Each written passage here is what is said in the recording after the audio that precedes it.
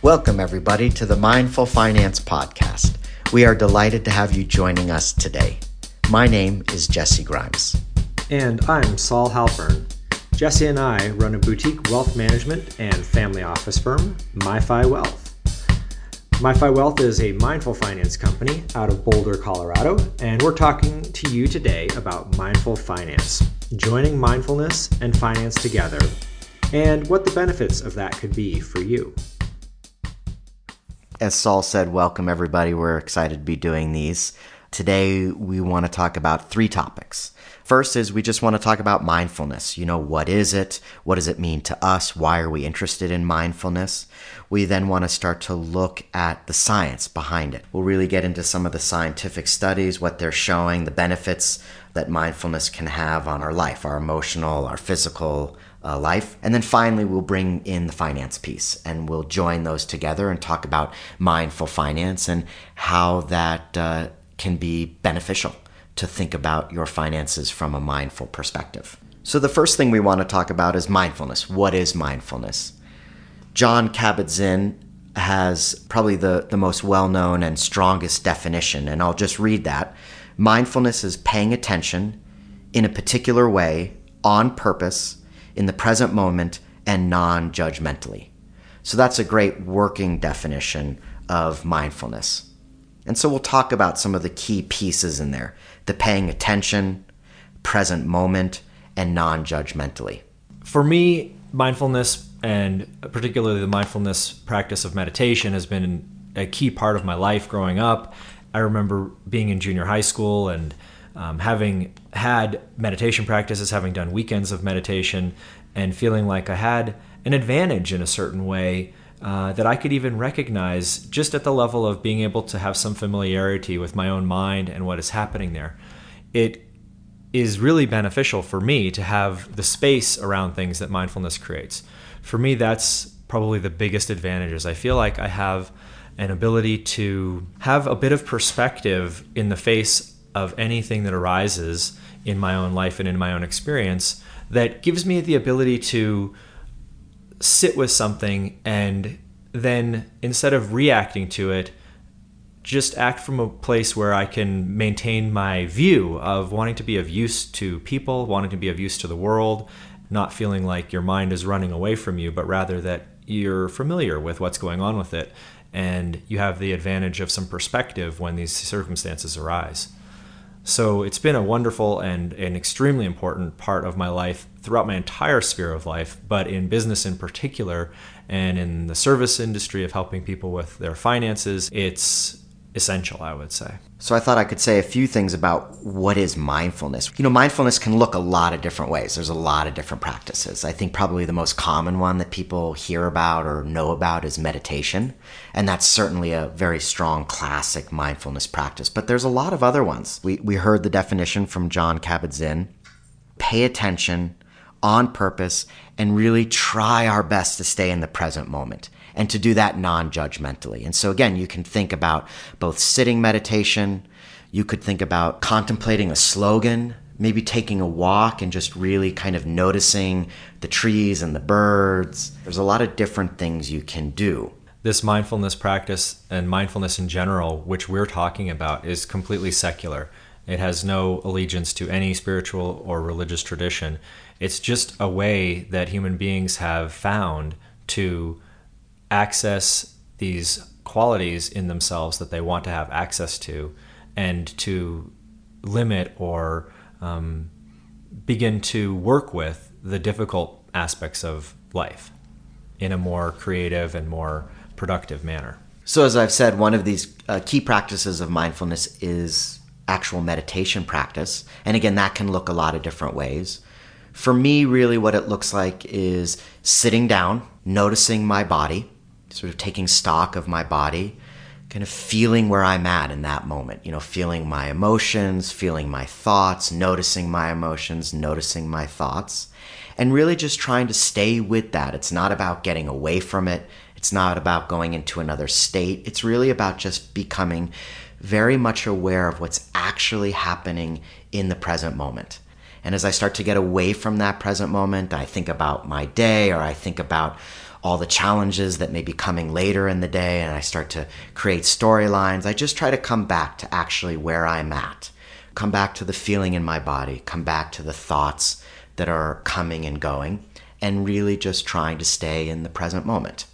What brings out a lot of discomfort, I think, for myself and for others in the world is not so much intense emotion, but it's really the incredible intense storyline that happens there.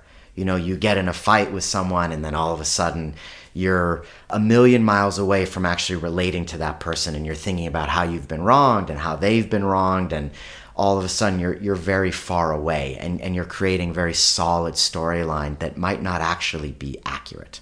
And so mindfulness is a way that allows us to come back into that present moment and actually just touch our heart, relate to what's going on in a direct and simple way. And that can be very beneficial. Saul, do you want to say anything about your experience of mindfulness and meditation? Yeah, thank you. My experience has been that what happens when I have done meditation or I'm feeling in a space that is infused with mindfulness or has that context happening, I feel a lot more clarity around decision making. I feel a lot more clarity around what's happening and why it's happening in my body. So if I'm feeling uncomfortable about something, or if I'm not sure I'm understanding something, it doesn't cause me fear and stress. It causes me instead curiosity. Some kind of message is coming through to me from these informations. Rather than them being things that I should be pushing away, they become things that I should be actually listening to. And I think that's a real key for our discussion here around mindfulness and finance, which is that experiences that we have, whatever they may be, joyful, painful, etc., that happen within the context of our financial lives are not things to be disregarded, but rather they're the things that give us the keys to sanity that can come from your financial life if you engage with it in this kind of a context. Yeah, that's really great. Doesn't mean that it'll all work out just the way we want it, but at least it will be a sort of honest and direct relationship with our money versus some kind of convoluted, disconnected reality. Yes, and I want to add in here, this is not only just anecdotal conversation and evidence from our perspective, but actually that science has been uncovering and proving, you could say, all of these facts. Jumping into that, I thought I would share with you a little bit of information that came from a Scientific American article, which I read recently. MRI scans show that after an 8-week course of meditation practice, the brain's fight or flight center, the amygdala, appears to shrink. As the amygdala shrinks, the prefrontal cortex, associated with higher order brain functions such as awareness, concentration, and decision making, becomes thicker. The connection between the amygdala and the rest of the brain gets weaker, and the connections between the areas associated with attention and concentration get stronger. This article goes on to say that Adrian Tarrin of University of Pittsburgh, a researcher there, says that the scale of these changes correlate with the number of hours of meditation a person has done. And then she's quoted as saying, "The picture we have is that mindfulness practice increases one's ability to recruit higher order prefrontal cortex regions in order to downregulate lower order brain activity. In other words," the article goes on, "our more primal responses to stress seem to be superseded by more thoughtful ones." What this is basically saying is that meditation literally changes your brain. It literally changes the connections that are happening there. It literally changes the size of parts of it, and it literally changes the pieces that you're accessing to and have access to in stress situations. There's many more studies that will come out and show these things further and further, sort of corroborating, I guess we could say, the thousands of years of experience that humans have had and the benefits of meditation. But from a scientific perspective, it's very important that we have these evidences of what it is that mindfulness actually does. There are lots of benefits to mindfulness: increased clarity, increased creativity, increased capacity in stress situations, lower stress in general. So at this point, we'll bring in the finance piece, because after all, really what we're talking about here is mindful finance. We would like to offer a working definition of finance, which is that finance is the management, creation, and study of money, banking, credit, investments, assets, and liabilities. But from an individual perspective, I think this definition can be simplified to the management of banking, credit, investments, assets, and liabilities. Our definition of mindful finance is the joining of matters relating to money and matters relating to personal experience. We've actually written our own definition of mindful finance to try to further this sort of thought process and put it out into the world in a way that it becomes hopefully something that lots of people will connect with and make their own and discover and work on in their own lives and also in their professional lives. Saul, in one of our recent client letters, you wrote, "Engaging with financial matters in a way that is non-judgmental towards oneself and observant of emotions rather than driven by them creates space and equilibrium. This turns emotions into learning experiences, which provide important information for making good financial decisions." And I think the reason I like that is, just as you said it, to me it really brings in this sense of mindfulness into finances and starts to talk about the tangible benefits that can happen there. So I'm wondering if you'd like to say anything else about that. Yeah, this is really at the crux, I would say, of mindful finance, in particular in the way that it relates to personal finance.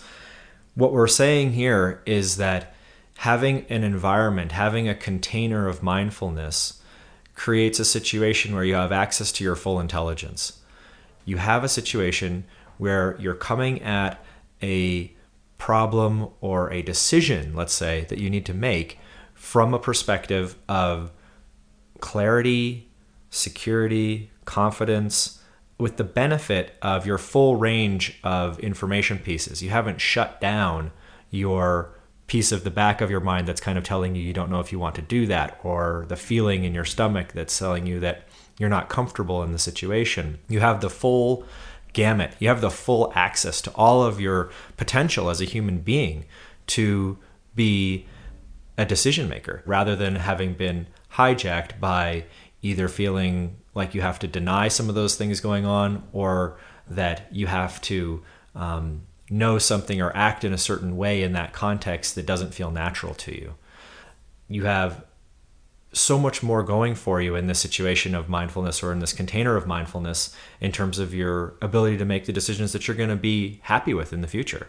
To be clear here, the view that we hold and the view of mindful finance is not that money and finance are problematic, or that there's anything inherently wrong with them, corrupting to them, or any other sort of pejorative or negative connotations that people often apply or stick onto the subject of money and finance. In fact, the view is probably the opposite, which is to say that finance, money, and all these aspects of our lives that have to do with that are sources of great opportunity, that these are creative, interesting, worthy aspects of human life. It's important to remember that as we dive into this, because it can be a common or easy route to go to just sort of walk down the path of saying, oh, money is bad and it's such a problem that I have to even deal with it, and I wish I didn't have to, or any of these other kinds of negative aspects that can be placed on this are really not what we're talking about, and are really not part of the conversation in terms of that there's something